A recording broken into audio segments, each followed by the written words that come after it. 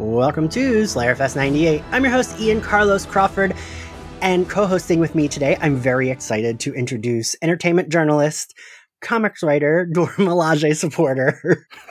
Hello, this is Stephanie Williams. Hi, Stephanie. I'm so happy that you're co-hosting. I am too, and it's really great that it's this episode because, in my opinion, it was the strongest episode. So there we have it.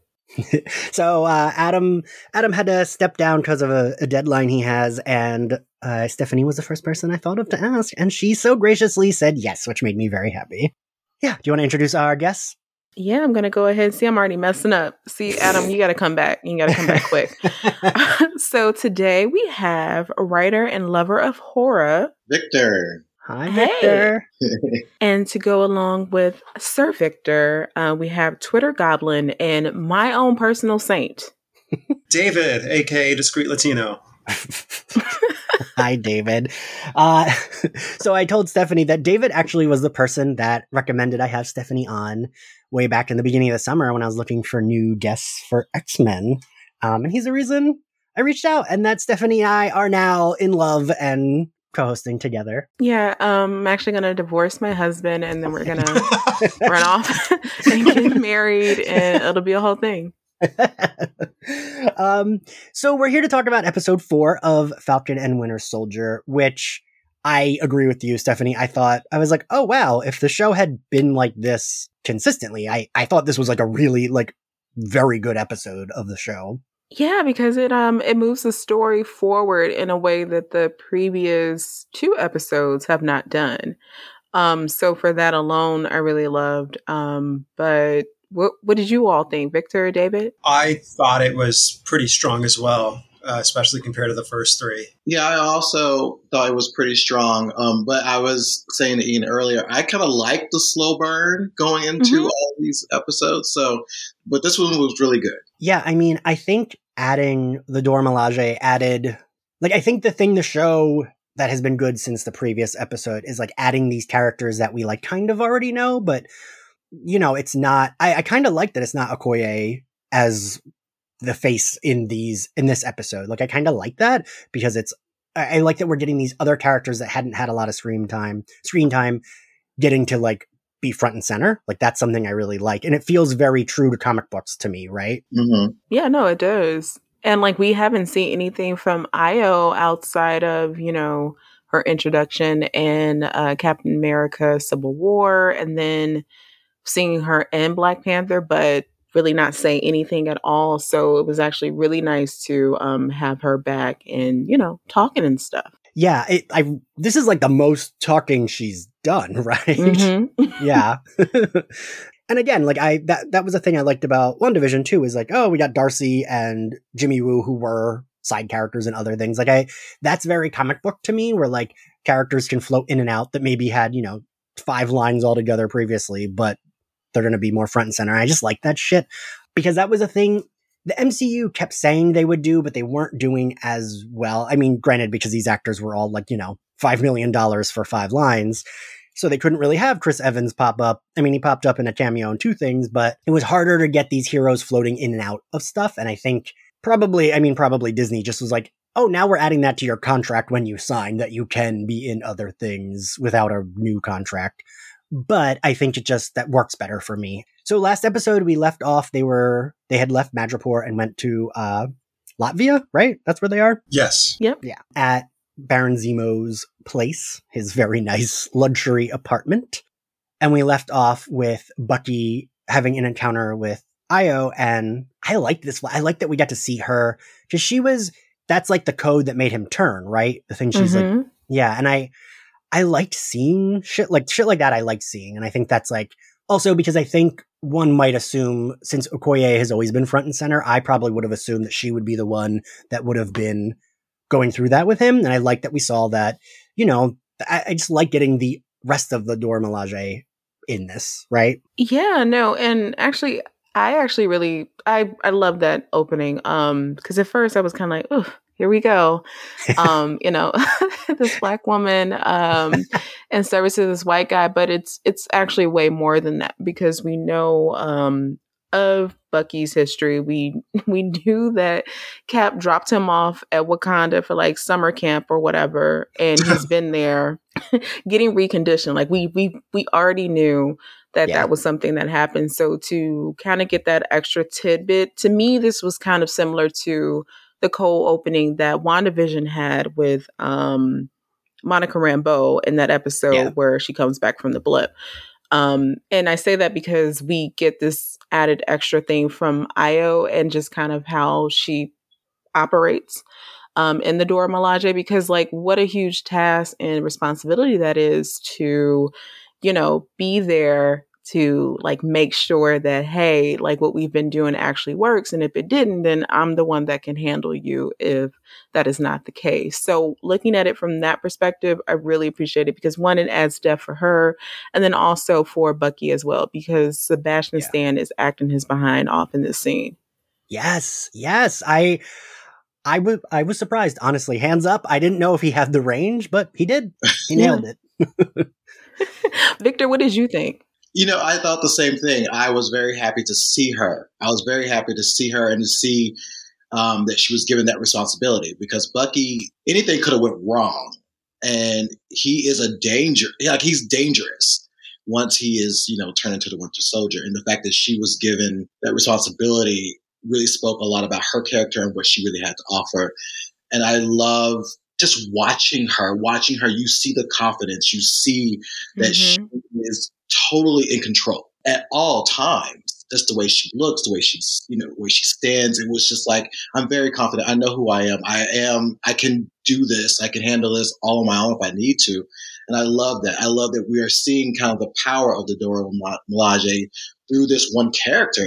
And I love that so much. So I was very happy to see her and to see, you know, that at the end of the day, she will support him, but she also has a bigger mission, and she knows what that bigger mission is. Oh, absolutely. Yeah, and I think, like you said, Victor, the fact she was like confident because doesn't he say something like, "Are you sure?" And she's like, "Yes." Like, she's very confident. Yeah. I feel like she knows also, like, okay, if he does get into his assassin Winter Soldier mode, I can probably kick his ass. Like, she's not like worried about that, and she probably could. Yeah, David, what did you think of that opening? First of all, she looked great, because even like in her civilian clothes, especially in a, you know, poor Eastern European country, she's just such a presence. I did love that flashback scene. Like everyone else said, it adds a lot of depth. We've already seen that she's very tough, but this shows you her softer side, her more caring side. But yeah, she looked great. It was great to see her. She was like kind of a fan favorite because of that. Her scene in Civil War, that GIF became very popular. It's popular again because of her reappearance, but it's great to see her with lines. Yeah, more like lines that aren't just like about fighting. Right. But also like a conversation, a dialogue. Right. You know what's funny is I realized that so, I mean, clearly I love the Marvel movies, but I realized because a lot of them came, when they started coming out, like when the first Avengers came out, I watched that so many times because it was like, you know, the first big superhero movie that I loved. And it was like the team and whatever. But after that, I tended not to rewatch them as much. So I realized I often forget what was Winter Soldier and what was Civil War. Because in my brain, that scene happened in Winter Soldier, but we don't meet Black Panther until Civil War. So yeah, it was like weird. I was getting confused. So I was like, oh, but Civil War, Bucky was already like good, right? But no, because they drop him off at Wakanda at the end. He's only been good post Civil War. So yeah, there was like because I kept thinking, oh yeah, she first appeared in Winter Soldier and she had that cool scene. But yes, my Marvel movie timeline gets a little mush in the middle there. So we cut back to, we learn that they're giving Bucky 8 hours with Zemo. A thing they're doing a little too much of. We're doing a little too much Zemo rehab here because he is enjoyable to watch, and I don't appreciate that. And we're reminded, oh wait, he is a murderer. He murdered their king. He, you know, we saw him throughout that movie torturing people. Whatever. We get back to his place. You know, Bucky tells Sam what's going on. They even talk about Dr. Nagel, and Zemo's like, I don't want to litigate that again. And Sam is like, there's nothing to litigate. You shot him. And Zemo gives like this like big speech, and he's referencing supremacy and Nazis. Isn't Zemo also a Nazi though? Yeah, this is why it's just one, like, obviously ironic for him to say this, but it still doesn't work because he's referring to Carly, who is obviously a Black woman, who's the leader of the Flag Smashers. So it gets lost in the sauce. It just doesn't work. And it comes off as odd. And it honestly took me out of the show for a moment, out of that scene for a moment, because the whole time I'm just thinking like, what? And I get that it could have been written that way on purpose. Because if we realize that, then the writers have to have realized that as well. Right. But it's just very interesting that that conversation took place in the way that it did, especially as we talk about this episode some more, like John Walker's further characterization, the way that he reacts to the Dora Milaje when they meet, and then what happens at the end. I don't know, like I just feel like that conversation would have hit better if, say, for the next episode, but that couldn't work because of what they, need to do with Zemo or whatever. But yeah, that was weird. Right. Yeah. I was like, am I wrong? Wasn't he part of Hydra? Isn't that like, does it mean he's a Nazi? Because even when he refers, he's like, leads to Nazis and the Avengers. And it's like, okay, but you were part of one of those. Like I get the Avengers dig is referencing Sam and Bucky, but like you were part of the Nazis. So, but Sam is like, those are our friends you're talking about. And Bucky wants to clarify it's the Avengers, not the Nazis. I think the Hydra thing, because they did this moving forward after the first Cap, they like kind of don't reference that they're Nazis. They like use Hydra instead of Nazi, right? Like, I'm wondering if they're trying to do like a weird rewrite there, which I feel like it's too late. It's way too late. Make a new bad guy group, have AIM be the new Hydra, and then you can pretend they're not Nazis, right? Like somebody on Twitter said it well when he said that Hydra is Nazis when the story needs them to be, but even at their best, they're like the spin-off of Nazis. They're Nazi 2.0. Yeah, that's true. And again, annoyingly, if it wasn't Zemo delivering this, I would have liked the like dialogue he gives here better, because he's kind of ragging on the Avengers, which is like, yeah, I get that, but like you're a Nazi, so like I liked that we're ragging on the Avengers, and like, I think that shit works. It just doesn't work coming from him, right? Yeah, and that's the thing that I kind of mentioned in that thread before I had to erase it. That, this show, because of some of the casting choices, and then for some of the choices in who, like what character delivers what line and why, a lot of what they're trying to do either gets undermined or just lost in the sauce because of that. So it's just been kind of like, again, interesting to watch this unfold, especially this episode, because I feel like that really stands out more so than it did in previous episodes. Because like Zemo talking about Trouble Man, capturing the African American experience is something that's laughable, but it's not as serious as him referring to the leader of the Flag Smashers as a supremacist, and just the whole serum being like a supremacist serum and so on and so forth. Because even that also gets weird, because just for so many reasons that I'll be all day talking about on the podcast, but it just doesn't work because Steve's not there anymore to kind of juxtapose to John Walker. Right. That's the way that it works in the comics, and it works well in that way. And I'm not saying that it doesn't work in this case because Sam is there, but it's different. So maybe we should be talking about things a little differently. Yeah, I think you're right. It's like they're trying to have the same dialogue that they had with Steve and Johnny Walker, but like with Steve out of the picture. And it's like, we need to change the dialogue, the discussion, because he's just not there. Because I wanted y'all's opinion on, I think is it Bucky that says the serum never corrupted Steve? And then Zemo's like, touche, but there has never been another Steve Rogers. I was like, would he really think that highly of Steve Rogers? I think so. You think so? Yeah, he's that pretentious enough and full of himself that, yeah, he would fit. He would, if he thinks that Trouble Man captures the African American spirit experience, then he definitely would feel that way about Steve Rogers. Like that felt believable to me. Okay, because I felt like he would just like hate all of them. No, he's a smart villain because he's cultured.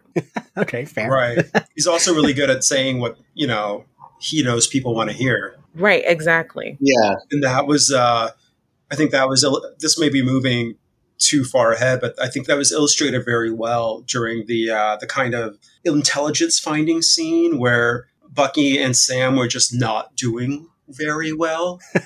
When looking for that Danya lady, they were just like calling out her name and chasing people. But then he, Zemo literally gives candy to babies and gets, does what he needs to do, what the other two couldn't.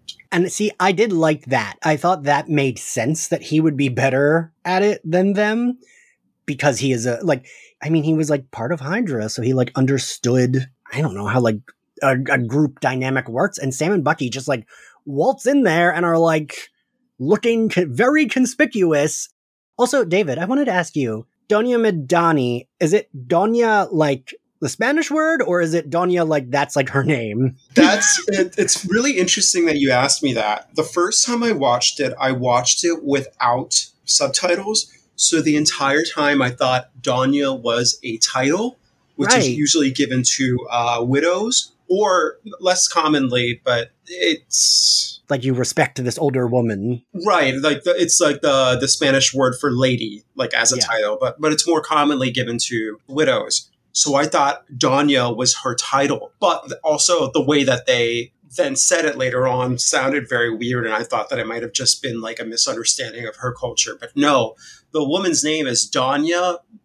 With an N-Y, not an Enye. So I don't... Because I saw that in the captions this week, but... So I'm an old and I watch everything with captions on because I like to be able to, like, in case I miss a line, read it. The captions were a little off this week. There was a couple lines that they would deliver that it would be like a shorter version of that same statement. So I was like, are they just spelling it wrong in the captions? But I don't think... I think you're more right that it's supposed to be her name, because I kept viewing it as, oh, she was like an elder of this group and she was a Hispanic woman and that's why they call her that. But yeah, I think it's just her name, right? Right. It was Donya. Yeah. But yeah, I do like that Zemo literally brings candy for these children and he gets the info. Like you said, 70, they're just like yelling names and it's like, why do you think that would help when you're going into this group's like camp? I don't. Yeah. So, but Zemo does, I noticed there was like a thing, I don't know if we'll go back to that, or because he tells that little girl, those men are very bad, do not trust them, about Sam and Bucky. So I'm wondering if that will like come back, or that was just him being like, great, you're only my informant, not theirs. It was actually kind of cute though, because it made me go back and remember, if y'all ever remember The Lion, the Witch, and the Wardrobe, that's what the White Witch did to Edmund. She basically gave him Turkish delight in the way of kind of manipulating him, getting the information that she needed. She gave him that candy. It was more enchanted when she gave it to him. But it was kind of that same, scene of like, I'm giving you this candy to give me what I need to do what I need to do, and you may help me later on. So I kind of looked at that as like, that's what the White Witch did to Edmund when she needed to get rid of the lion. Oh wow, I totally forgot about that. Yeah, that probably was on. I wonder if that was on purpose. It probably was, right? I think so, because I can see Derek Kolstad, who's one of the writers on this episode, like pulling that reference. So they leave. They need to get back to Zemo's place. He tells them the funeral's this afternoon, but he needs leverage, so he's not going to like tell them. Bucky gets really mad. Sam calls Sharon and asks for a favor. So I don't think we talked about this in the episode, but I want to know what everyone thinks here. Do we think Sharon is a power broker? I think so. I'm starting to think that she very well may be. David, what do you think? I'm either way on that. I would not be totally surprised if she is, but she definitely has something going on. I don't know if it's that. But somebody did refer to the power broker with a male pronoun. Yeah. At some point, which I don't know if that's to set the right expectation or just to throw us all off. Yeah, that's true. It could be to throw us off. Victor, what do you think? I'm going to go out on a limb and say no. I don't think it's her. Okay. I think it is someone, it may be someone totally new, or it could be somebody in the Marvel Universe we just haven't really put in there yet. But I guess because when we were in Madripoor, it just made me think about everybody who's been involved with that. So it could be someone totally different. So I'll take the risk and say it's something totally different. I just go back and forth because the thing I keep thinking of is how like now she's completely cut off from her comic counterpart, so they really can do anything with her because like she can't be a head of S.H.I.E.L.D. While the show told us otherwise. They don't know S.H.I.E.L.D. even exists, so like there's no S.H.I.E.L.D. for her to be like one of the heads of. There's no Captain America for her to be the sometimes girlfriend of. So I feel like they really could do anything with her. Like they could give her this moniker. They could, give her another hero identity. So I'm just like, I feel like it could happen, but I kind of don't want it to. I like her as part of that group. Because like that third episode was the most I ever liked her character. Civil War, it was very much like, look, he's not gay. He kissed a lady. So I don't know. That version of her was kind of boring, but this version of her I like infinitely better. And I kind of like the nuance of, hey, you guys kind of like left her on her own devices when she was also an enemy of the state because of all the shit you did together. She didn't get the Avengers immunity. Right. And so like, I could understand if she was like, fuck the Avengers, I'm going to be the power broker. I don't care about these heroes anymore. Like that would be like a little bit understandable of a origin for a supervillain. But so we cut to Karli. She's getting the serum at a grave. And she says, again, the portrayal of Karli is so weird because like most of the time she's right. Mm-hmm. And she says like that shield is a monument of a bygone era. And she is right. Like I constantly go back to that Drag Race meme of like, it's a piece of fabric. Like it's a piece of vibranium, like fucking whatever. And I mean, we've kind of talked about it. The show has, I don't know that the show is landing one way or the other, but the show has talked about it where like, oh, but Steve didn't care as much about the symbol. He kind of just did the thing. And I think you're right, Stephanie. Like this conversation would be so much better if Steve were there to be a part of. Yeah, because again, like Karli isn't wrong. And maybe it works better or maybe it does still work if you go back to the previous episodes and I don't know, like if John Walker's nationalism was not hinted at, but like telegraphed harder than what it currently is. Like we know that he is a military man, that he was willing to do things in Afghanistan that got him those medals, a lot of which were, I'm pretty sure, questionable acts. Right. But like he's willing to represent what he believes the shield is supposed to mean. So in that way, what she says, again, ends up being very true. So like, it just, I don't like, maybe I'm feeling like that's the part, that's the whole point. And this is why, again, I find more parallels between Karli and, John Walker than I'm finding between John Walker and Sam. Like, cause Sam's like the moral grounding of this show. So it's not very interesting to me to like compare those two, but it's more so interesting to compare Karli and John because they're two folks that are on similar paths, and we're going to find like who is willing to go the furthest. And it looks like it might be John. Yeah. So, I mean, again, like I like that she's not wrong, but it just makes me feel like, what are we doing then if like, right. But there's a scene that I do like that we get to later. So we cut to Sam, Zemo, and Bucky walking, and Walker, Cap, and Battlestar right there. He's yelling. He's mad. He's immediately being fucking annoying. Sam does I think this episode the most exemplified how, like what you said about Sam, that he is the moral, because he's like, hey, let's calm down. And like Bucky and Walker, Cap are ready to just like start fighting each other. And Sam is like, this won't work if we're just fighting. Like, and he even says, like, he reminds us, which I had forgotten, that when we're introduced to him, he's like not like a therapist, but he leads like a therapy group about like soldiers with trauma and PTSD. So he feels like he's best suited, which he is, to de-escalate. And this is like the first time we get a little bit of more personality from Hoskins / Battlestar, because he's like, he agrees with the non-escalation tactic. And we can see that Walker Cap isn't happy about that, but he's like, all right, sure. Even though he's like still being immediately aggressive because he's him. But we get the very silly Zemo saying, my associate is just up ahead, and it's this child. And she walks them to where it is. Walker Cap handcuffs Zemo, and Zemo says, aggressive, but I get it. Which, like, Sure, I don't know. And Walker Cap says he's like, you got 10 minutes. We see the funeral. Carly's giving a eulogy. She sees Sam. She's like subtweeting Sam here because she's like making eye contact with him while giving this speech. And I did appreciate that we got to pause and see the Flag Smashers mourn this like head up of their group to give them a little bit more, because we hadn't really got much aside from Carly, right? Like I felt like we didn't see what the other characters were doing or up to aside from her and that guy that like sacrifices himself. But so I actually really liked Sam talking to Carly. Like, so he goes down after the ceremony, has a conversation with her. Stephanie, what did you feel about? Because I did like this. I will admit I liked their convo here. No, I liked it because it made sense for Sam. Did I agree with some of the stuff that Sam said? No, because it kind of reminded me of like Charles Barkley and his thoughts on Cap. And the whole, I'm not saying that you shouldn't protest.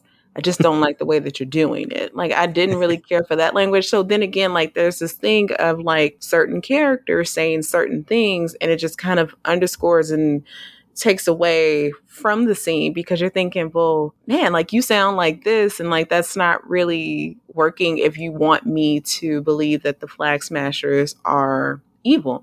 And I'm starting to feel like that's not even the case.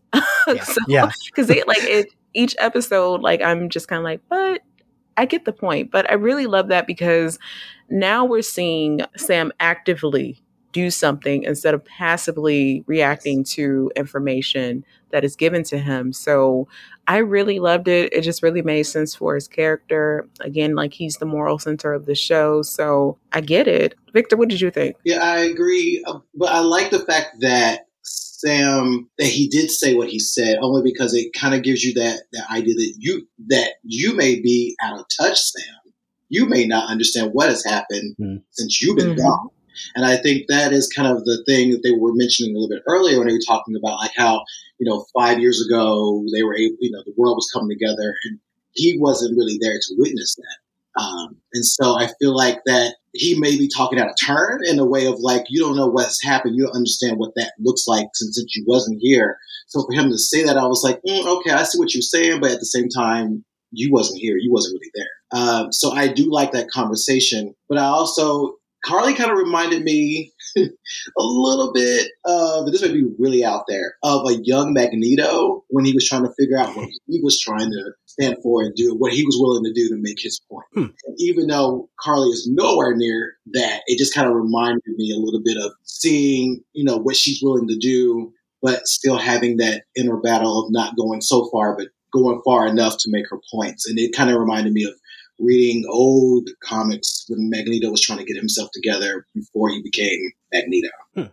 I could see that actually, because it's like Magneto's always been a little bit more of a nuanced villain in the comic books, at least. And I mean, you're right. That's probably another reason why I do like this scene, because it was the first time we got to see her talking to one of these guys, like face to face, not in battle. And they are just like, hey, let's talk about it. And she does seem to respect Sam, right? Yeah, until they mess that up. Right.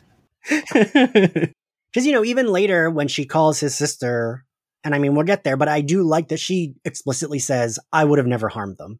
And I believed her. Like, I believed her that she just did that to get him there and she didn't want to, like, hurt his family.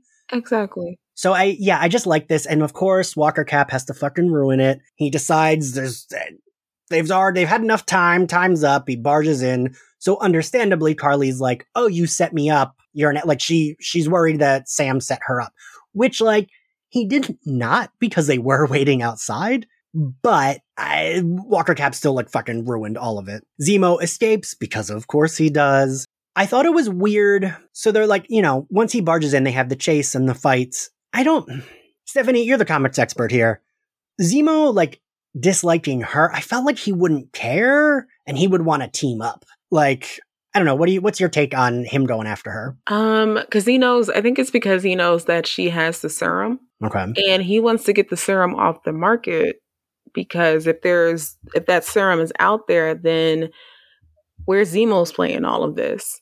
By destroying it, in my opinion, that was to me like a signal, like, okay, he very much still wants to be involved with this, because in episode 3, when he shoots the scientist, like, he didn't just do that like, I feel like that was calculated. And because it was, he's aware that, other folks out there know about how to, synthesize his serum, or he will figure it out so that he can bankroll it for his own needs or whatever. So to me, it made sense that he would kind of oppose her. But if anything, he just really wanted to chase her down to, like, one, either get the serum for himself or, as we saw, destroy it. David, what did you think? For me, it's been pretty hard to figure out what Zemo's end goal is. Obviously, like you said, we know he wants the existing super soldier serum off of the market, but I just can't figure out why. Maybe other people have gotten, but I have not gotten like enough information to see what his actual plans and everything are. They haven't showed a lot. A lot of this is them, like, depending on the viewers, to kind of do the heavy lifting and assumption. So it's not, so you feeling that way is not at all like just, you're paying attention. You're putting your phone down and you're actually watching this show. There's also like a lot of players, right? Because there's the Flag Smashers, there's the titular characters, there's John Walker, and his whole representation of the military-industrial complex. And then there's Zemo, who doesn't fit in with any of these and has his own agenda that isn't clear. So that is a little complicated. I'm interested to see where that goes. But for right now, there's just not a lot of information. And you know what? Going back to what you said earlier, Victor, about Carly reminding you of a young Magneto, Zemo at times reminds me a little bit of Magneto, because he's like, it's like, oh, but like, you're a piece of shit too, but he's able to be the one to call Sam and Bucky on their shit, like, all the time. And I feel like Magneto was like that with the X-Men all the time, right? Like, he'd be calling Charles on his bullshit, and it'd be like, ooh, but he's not wrong. Like, he's destroying the city, but he's not wrong about what he's saying to them. And that's what good manipulators do. They're able to project in a way that is telling you the truth, but it's also telling the truth about them.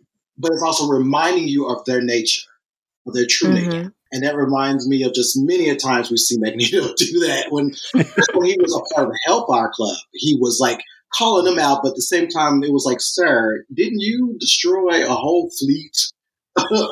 Right. That's why I do like Zemo, because he is that person to remind you of, here's the bottom line. This is what's really on the table. This is really the truth about it all. And I like that because he's a reminder of, this is what's really going on. This is who I am. And this is what's at stake. So, I appreciate that about him. I really enjoy that about him a lot. Yeah. We get Zemo does shoot Carly. He stomps on all the serums. And what is it that Cap Walker throws a shield at Zemo and knocks him out in the head. Carly and company get away. I put in my notes, like, Walker Cap sure is eyeing that serum. Oh, wait, he put it in his pocket. So, I mean, we kind of knew. I figured that's where we were going to go. I figured either we were going to go that route or secretly be that he had taken the serum at some point, either prior to this or during the show. But we they explicitly show us. He picks it up. Carly is definitely like, oh, now we have to kill Walker Cap, which, like, all right. But she's trying to decide if she needs to kill Sam and Bucky as well, right? Because she did seem to respect Sam, and she does respect him. I don't think she gives a shit one way or the other about Bucky, which fair. Because I think she sees of Sam, which he is in this group, he's like the leader, right? So it's like, he's an obstacle because he's a leader of this group, but she does respect him, not in the way, she doesn't like hate him in the way she hates Walker Cap, because he is a symbol of everything she hates. And I feel like, I don't know, I do feel like she respects him. So we cut back to Zemo's place. We get a very good scene of everyone's yelling. First Zemo asks Sam if he would have taken it. Sam immediately says no. Zemo's even like, oh, you didn't hesitate. You just said no. Then they're talking about Walker Cap. And I like that Bucky says, I know a crazy when I see one because I am crazy. And I felt like that's me about me. Then Walker Cap and Battlestar enter and they're yelling. And I actually yelled shit when the Dora Milaje entered. I was like, fuck, this is going to be good. Even though I knew that they were in it, 'cause I'd seen the GIFs. I was like, this is a scene I've been waiting for all episode. Yes. And it did not disappoint. I love seeing just how badass these women are, and they dispose of him so quickly, him and Battlestar. It's like, barely a fight to them, right? Like, they're not stressed about it. And I really love Zemo is just having a drink. He's like, I'm going to go in the bathroom while the kids fight. Sam and Bucky are like, shall we do something? And David, you even sent me the like video of this because you really like this scene, right? Yes. Sam's like, we should do something. Bucky's like, looking strong, John. Bucky. And it felt very good watching him get his ass kicked, I will say. Well, like, but it works though on multiple levels for Walker, because just prior to this, he was fighting with some of the Flag Smashers who have super soldier serum or whatever running through their veins. And then we see him get his behind handed to him by individuals who are just really, really good at combat.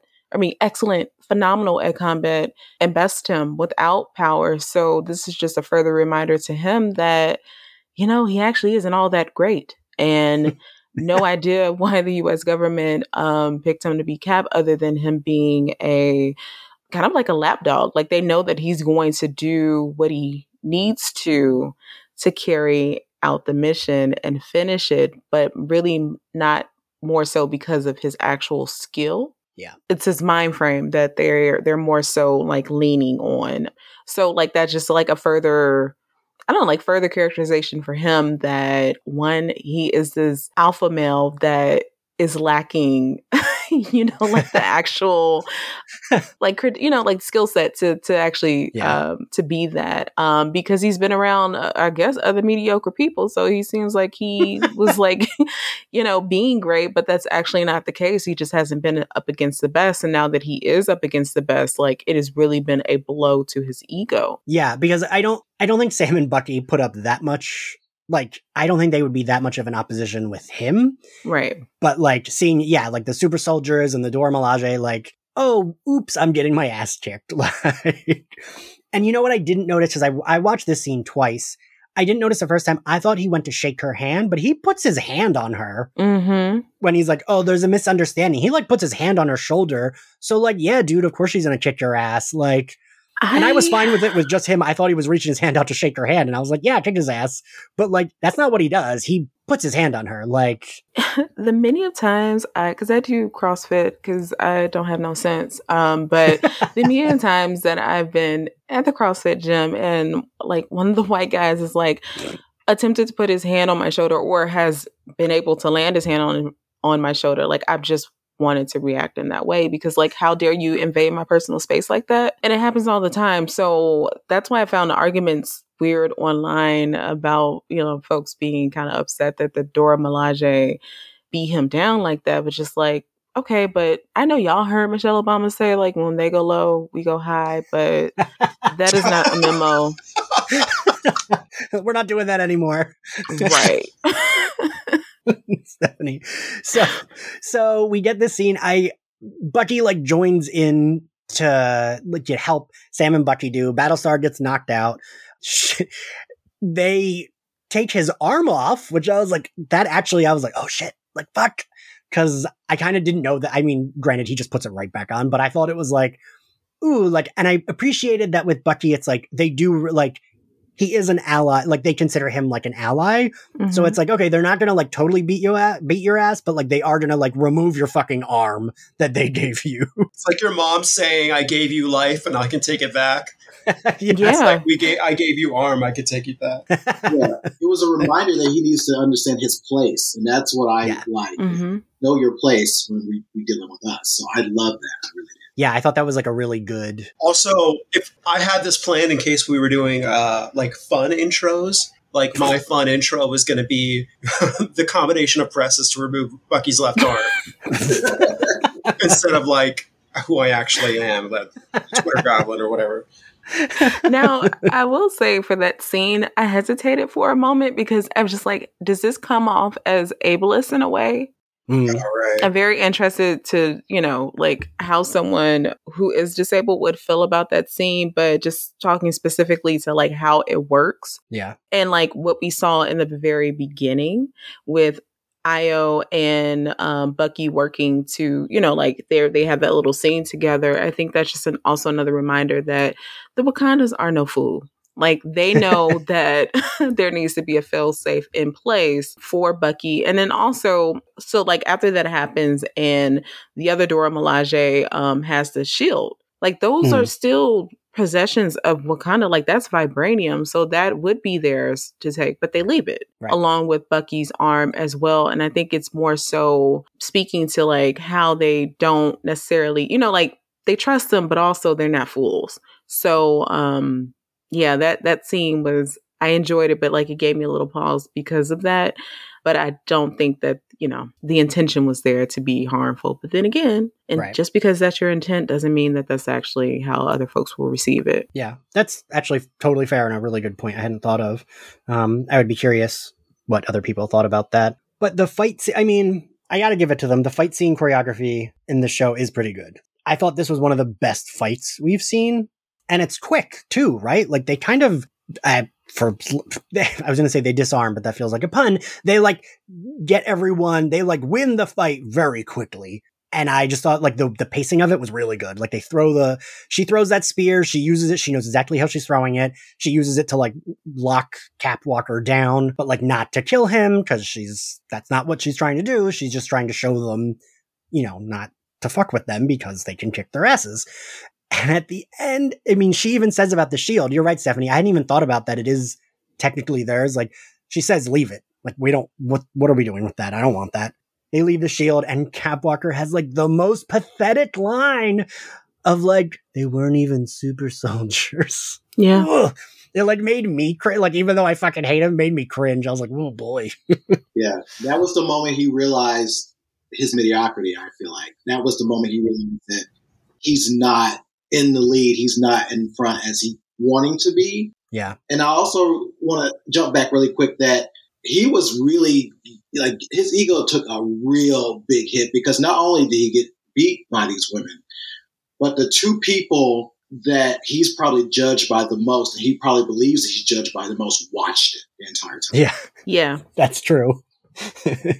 It's like, oh, cool. These two guys that I've been trying to be cool with and like befriend just watched me get my ass kicked. Like they kind of exit and I forget. So they leave because Zemo has escaped. There was a drain in his bathroom that he escaped through and they leave.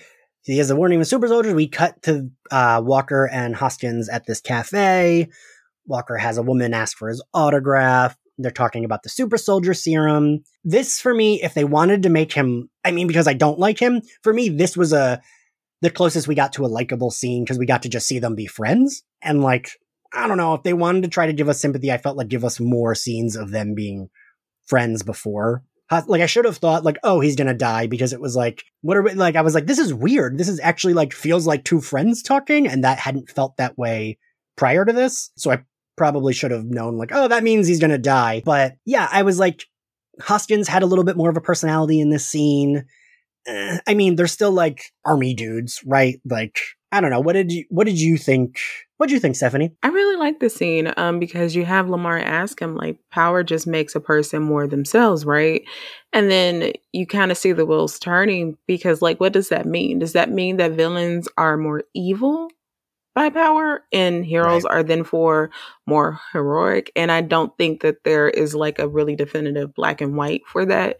There's a lot of gray area. So I love it because you see that Lamar is kind of the one that bring back John. I don't like it because it's just like, yeah, give the duty to the black guy, his friend to do that. Yeah. But it does work. And it's why when what happens to Lamar happens, that is the final pushing point for John. Because like in the comics, even before John Walker's, spoiler alert for a comic that's 2 decades old, but anyway, like when John Walker, his parents are killed, that really isn't his pushing point. Like he was already a loose cannon before then and had killed someone, but prior to that. So yeah, like I saw some folks kind of bringing that up and I'm just like, well, no, like he just goes super berserk after that, but he was already berserk prior to that happening. So again, like it's just I don't know, like, it's just kind of interesting that this is the route that they've taken, but I love it that they have this conversation after he's actually taking one of the vials with him, and like, we don't know if he's administered it yet, but then we soon find out that he did. And I also kind of wonder if he did like after Lamar was killed, because I feel like that was the moment that he maybe injected himself, like right after that. You know, I was wondering that, but I think you might be right, because we don't really see, it's like once he realizes Lamar is like missing, then he's like pushing people through walls and shit. But you're right, he could have taken it in that moment when he realizes he's captured, because I was like trying to figure out, I was like, is it right after the scene? Like, what, did he already take it? But I think you're probably right, because he has it in his pocket, so he could inject it literally whenever the fuck he wants. Little cargo pants. Victor, what do you think of this conversation that they have here? No, it was a good conversation. It kind of humanized John a bit. Also kind of gave a little bit insight of their relationship they have. But it also kind of reminded me that John was having this conversation because he's wrestling with the fact that taking the serum. But I think that, that conversation that we got with Battlestar or Lamar kind of gave us a little bit more about Lamar. And I wish we had more about him just going through this series. Who knows how they may do a past thing and then some point. But I kind of like that I got to know a little bit more about Lamar. Just because I didn't want him to be just a black sidekick. I wanted to know a little bit more about him and why he, is the one working with John as much as, especially when it comes to these type of missions. Why is he that person, and what makes him the person they chose to work with him? Yeah. Yeah. David, what do you think? I do think that like the history of the MCU definitely like confirms his point about power making you more of who you are. Like Steve Rogers was such a good example of that. As far as what we learned about him, like, yeah, he sounds like the voice of reasoning in that pairing, but I also thought like, well, he's also there because he's a war criminal with medals. So that was what's going through my mind. So quickly after that, we cut to a really well shot scene of Sam's sister, Sarah, answering her phone, and it's Carly. And like, fuck, I didn't love when she threatened Sarah's family, but I mean, prior to the threat, like, I do believe that she's like calling to find out information. Like, she is respecting Sam. She wants to know more about him. And I forget what she specifically says to Sarah, but Sarah, and I mean, I don't know how you guys feel. I feel like they're like tiptoeing around, like just flat out saying like America is racist. Yeah. They're like hinting at it. They're definitely tiptoeing around it. They've tiptoed around it with the way that they presented the Flag Smashers. They've tiptoed around it with the way that they have introduced John Walker and surrounded him with Black people. Being having a wife or a girlfriend who is a Black woman, his best friend being Black. Like they're tiptoeing around it because is kind of like these safeguards a little bit to kind of make those messages not so mean, I guess. Yeah. Because again, like John Walker is someone that we encounter all the time on social media and probably has Black Lives Matter in their bio. So he is. So like, yeah, I will definitely say that they're kind of, why am I using this word? Pussyfooting around it. I don't know what the hell I've been watching, but they're definitely doing that. Even with the way that they introduce Isaiah Bradley in episode 2 and that little history there. It's more than I thought that they would have given us. But again, like, yeah, yes, the answer is yes, emphatically. But I do like that actor that plays Sarah. I think she's like really good on screen. Same. And I kind of was glad we at least, I mean, it wasn't the best way to have her in there, her getting her family threatened, but I think she's a really good actor, and I hope we get like more scenes of her in the series, because it felt like she was going to be a main character, and then, she's hasn't really been much in the last few episodes. I know I said this already, but the scene of the way it's shot of her on the dock, I was like, this is like weirdly like, the cinematography here is like really well done. I don't know. I liked that we saw her silhouette and then we go to close up and then silhouette. But yeah, Victor, what did you think of the conversation she has on the phone with Carly? It was a good one. It was a good one for me because I really like the fact that when, she said that country doesn't really care about me, why should I care about its mascot? And that was that moment for me. It's like, yeah, why should I care? It's interesting because I know as Black people, we have to, how we feel about this country and how this country has treated us. And that was kind of a reminder, if people didn't know, that is our reality. That is the truth for us. Yeah. Why should we care? Because think of all the things that's been done to us. But I like that conversation because I think it kind of helped Carly understand who she's dealing with when it comes to Sam, but also with his family. But also really helped her realize what is her end game. Like, what is what is it that she's trying to achieve? And I think she needed that call to remind her of what she was actually doing and if she's doing the right thing and how she should go about it. Right. Yeah, I almost feel like I feel like that call made her decide that I think she kind of got that Walker Cap kind of ruined their talk. And I think that call made her like, oh, okay, I don't need to I shouldn't kill Sam. Like, he's not part of that, Walker Cap and his bullshit. I think that call kind of instilled to her that okay, he is a good guy. He is, he is trying his best. And I really think that will be pivotal towards whatever final encounter they all end up having. But so we get, I was upset that she threatened his family. I almost was like, no, don't take Bucky with you. Cause I was worried I was glad it didn't, but I was worried Carly would be like, oop, now I'm going to kill your family because you did bring someone. You didn't come alone. That immediately worried me. Sam and Bucky suit up. They go to meet Carly. She does say, I had no intention of killing your family. I do believe her. And then Sharon calls on speakerphone, which was like, wait, don't they have headsets? It's just on his little armband thing. And so we learn that Walker Cap has found their hideout. It's not the same. It's a different place than from before, right? That he located, I think. Yeah, I think it is. Okay.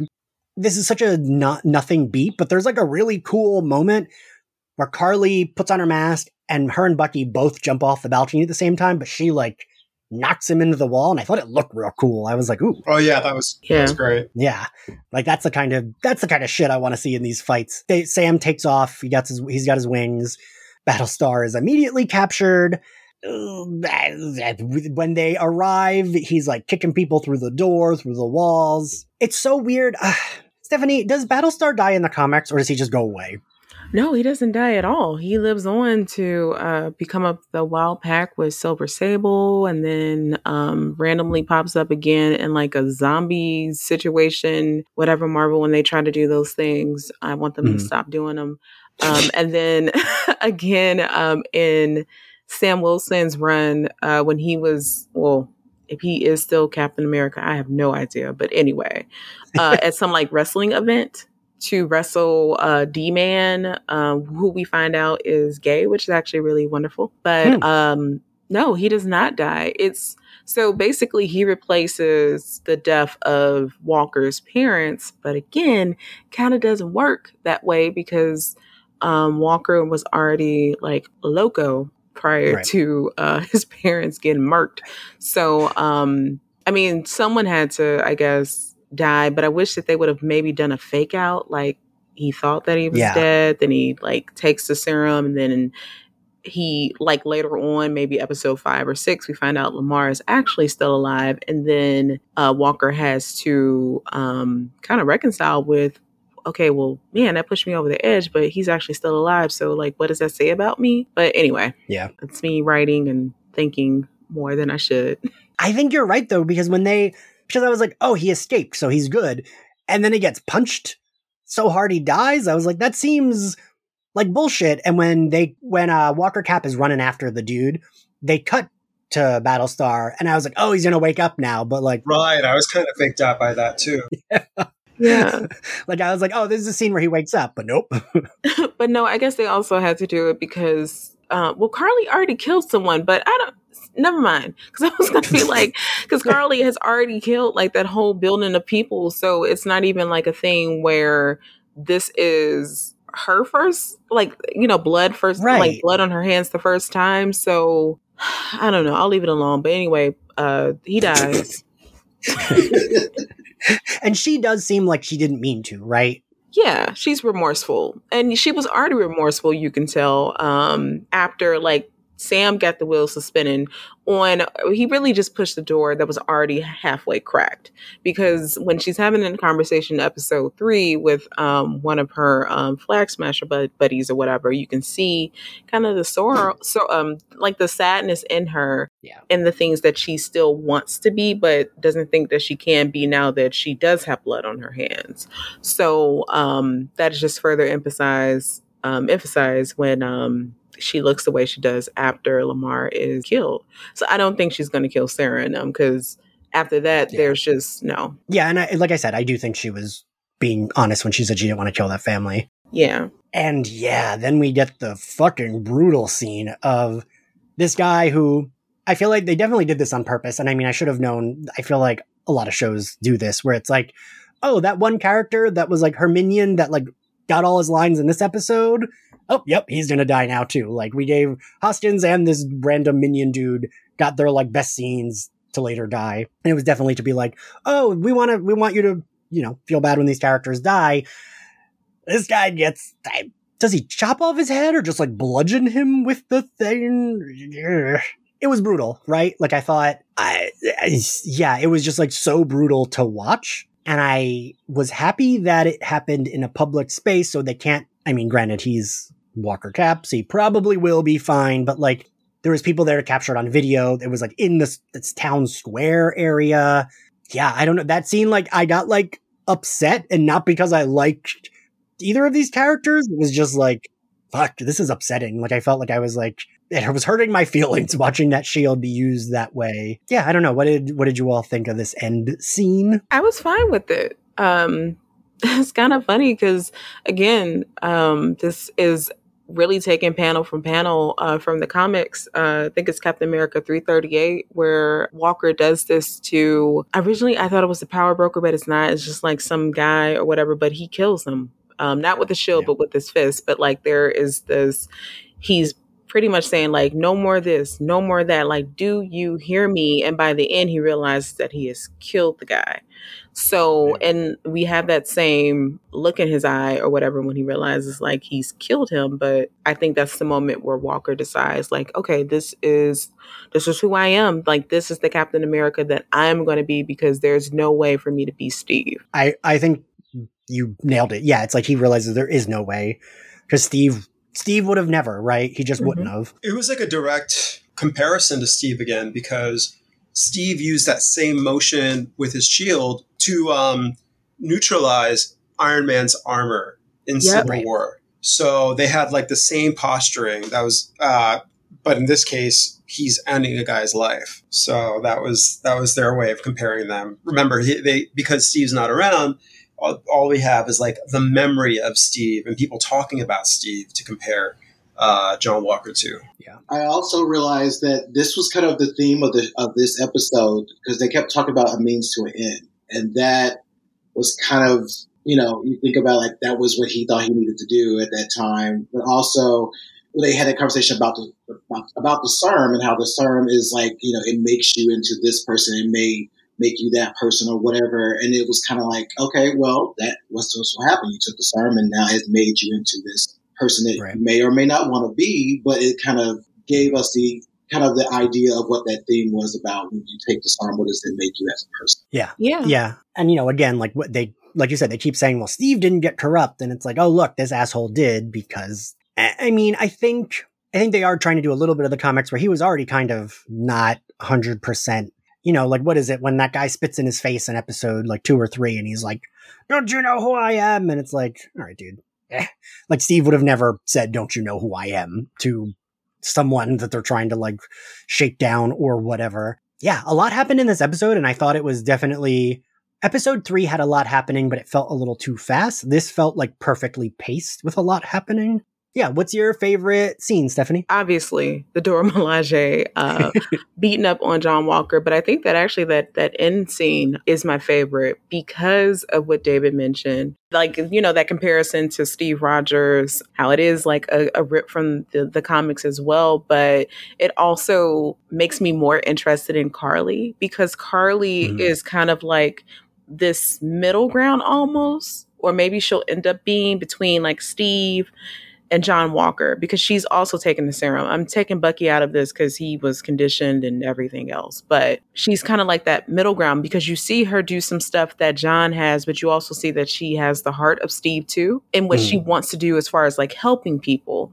So that scene just kind of, I don't know, like further cemented, like they're really going to go there. Well, they are going there with John Walker and like his existence in the MCU and like what that means for the Shield. Like I just really, I like that. It's fun storytelling to me.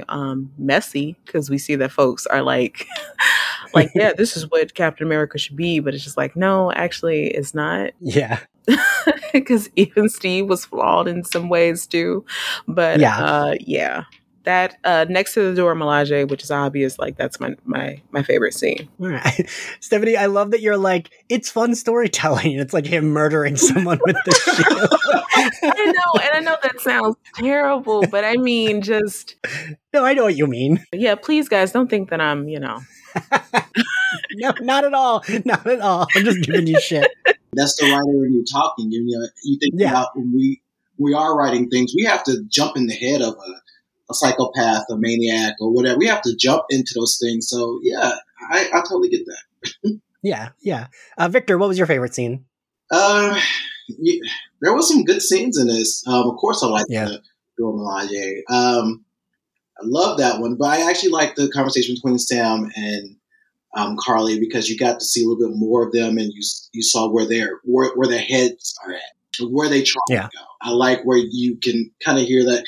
It reminds me of me talking to my students. Sometimes I feel like I'm out of touch to what's really going on in their work. And so it was kind of nice to see that scene between both of them. And again, to see a little bit more of Sam, a little bit more of Carly in that conversation. So that was one of my favorites. David, what was your favorite scene? I mean, I already said it, but it was Sam saying that they needed to do something, and Bucky just stood back and, mocked John Walker.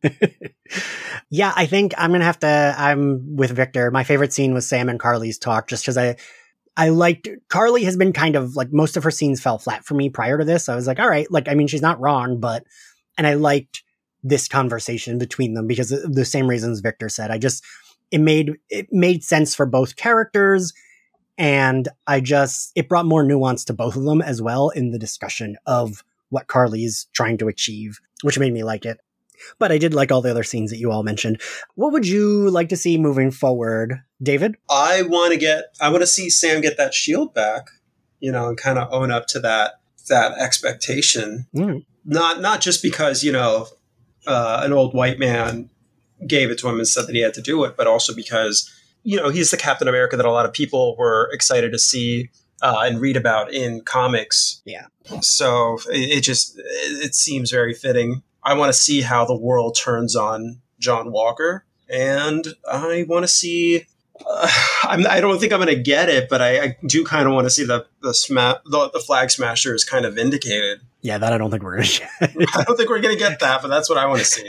Victor? I kind of want to see what happens with Carly moving forward, like what type of person she will become after all this. Yeah. Similar to David, I want to see how the world interacts with Cap Walker, but at the same time, they may want that. I think about the world we're in. Yeah. That might be, there's tons of people already on the internet basically agreeing with him. So I'm really interested to see what happens when the world sees how that. Will they just be like, oh, well, that's how things are today. Okay. Yeah. I really want to see what that looks like. And I kind of want to see more Sam's family. Just really want to know more about the family. Stephanie? So I know this is like way out there or whatever, but hit me. I would love because Carly wouldn't be U.S. agent because she's not from the United States, but I would like for her to be like another iteration for that character, because unlike John Walker, right now in the MCU and in the comics, like when he became U.S. agent, it's like, okay, but you're still not redeemable in a way. Mm-hmm. But with Carly, because we see that there are some redeeming qualities about her, like there is some learning and some growth that can happen when she, has to not pay, but like atone for some of the bad stuff that she has done or crimes or whatever. I want to see that. Don't think that's going to happen, but I would love that. But to Victor's point, I want to see more of Sam's family. No idea we're going to get that with 2 episodes left. Yeah. Yeah, I just think it'd be really cool to have her exist beyond this show and kind of what U.S. Agent wants to be, and like this new iteration of that character through her, because you can redeem her. In the comics, they had to kill him. They had to kill John Walker, like assassinate him fakely, and then like recondition him. And I just kind of feel like there is an opportunity for Carly to kind of be that new iteration of that character. So that's what I would love to see. I know I'm not going to see it, but this is a show of dreams, and that is a dream. You know, Stephanie, that's actually funny, because I was thinking about what I hope they don't kill Carly at the end of this. And I was thinking like, oh, so I was thinking the same thing with Sharon, how Sharon, if they wanted to, like, they could make her the new Mockingbird, right? Like they could do, even though we got Mockingbird in Agents of S.H.I.E.L.D., I know they're never going to bring her back. They could just make her another hero or a villain, and like the alias is just different, right? And they could do that with Carly. They could make her some kind of like, and you're right, like, I mean, it couldn't be U.S. Agent, but some kind of like in-between hero. And like, I would be into that. I can't think of anyone off the top of my head, but like, right, they could just like be like, oh, in the MCU, this character's real name is Carly. Sure, fine. I'd be cool with that. But what I would want to see moving forward is I hope we get more of the Dora Milaje. I kind of would love to see them in, I don't know what I still have trouble thinking of like, what's the final thing we're leading up to here? Like, I don't know what it is, but if we do have a final like fight, I kind of hope they're in it. And I would like more of Sam's family, because I think the woman who plays Sarah is great. But yeah, this was the first episode where I felt like, oh, I just really enjoyed this episode. So I don't have much to say like what I would like different. What grade do you give the episode, Victor? I'll give it a A-, B+. Fair. David? I give it an A, and what would have given it an A+ is if U.S. Agent didn't get a superhero landing, because I felt that was completely undeserved. Wait, when does he jump off something? He jumps out a window and lands on a car, and it's right. You know, it's the same kind of superhero landing that they gave Monica, you know, to show that she's going to be the next superhero, like being introduced by that show. But he didn't deserve it. Like, he has superpowers, but he doesn't deserve a superhero landing. Stephanie. So surprisingly, I am giving this an A as well. Yeah. Never thought I would give any of these episodes anything higher than a B-, but it gets an A because of all the reasons that David mentioned, and it just really drives the story forward. Sam's doing stuff. We get to see him further characterize Dora Milaje, which like that was amazing. And I don't know, like even John Walker, even though I can't stand him, like it worked in service to him as well. So yeah. Wow, y'all got an A up out of me. Today is Sunday. The Lord is working. Well, I've been like straight C+B, but this episode gets an A for me as well. Like, I wish the show had been this engaging and nuanced from the start. But this episode was definitely the best so far. Yeah. Thank you all for joining us, and thank you all for listening. And thank you, Stephanie, for having your first co-host duty. It was really great. Thank you. If you like the podcast, you can find Slayerfest 98 on Spotify, YouTube, Apple Podcasts, and anywhere else you find your podcasts. You can subscribe to us on Patreon, where you get access to patron-exclusive episodes and really helps keep this podcast going, and any and all support is much appreciated. If you want to follow us on social, we are at SlayerFestX98. And if you want to follow me, I'm at IanXCarlos. Victor, where can everyone find you? Wonderman5 on Twitter. And his name is Victor on Instagram. And David, where can everyone find you?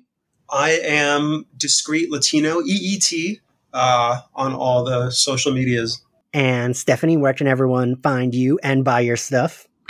So on Twitter and Instagram, you can find me at Steph_I_Will. And if you go to the link in both of those bios, it's to my Linktree, which has a link to my Ko-fi, which has all of my comics and stuff there. And man, Ian, you had to invite me back sometime in June because I have really huge news that I want to announce, but I can't announce right now. Well, I mean, Loki will be then, so you'll be coming back on then. Cool. All right. Well, thank you all for joining us, and we'll see you next time. Bye. Bye. Bye.